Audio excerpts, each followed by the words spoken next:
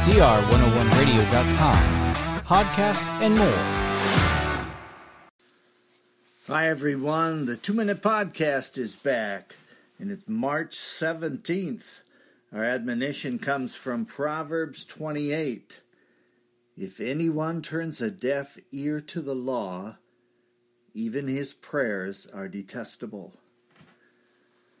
Prayer is what separates us from the animals. On tiptoes, approach a chicken coop and stand silently at the entrance and listen. What do you hear?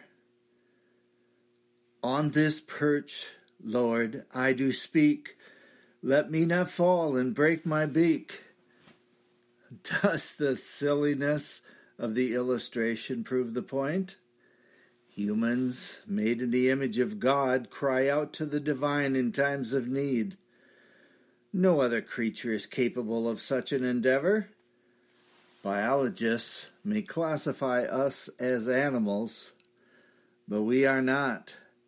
Humans were created with a hunger for God. Alas, I fear that most prayers offered today are of little worth.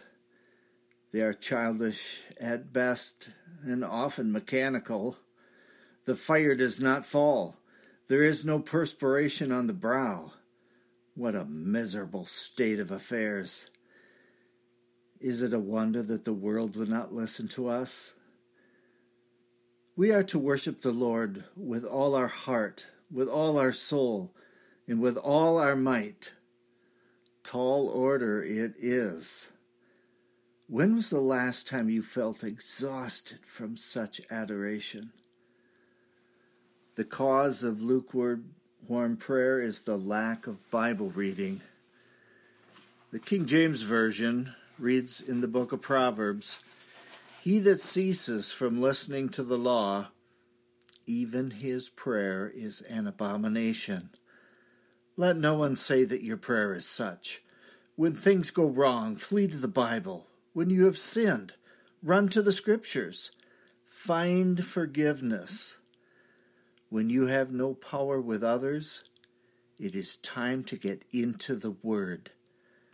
Let that snowman be abominable, but not your prayers. Thank you for listening to the 2-Minute Podcast. I am Michael Foskey.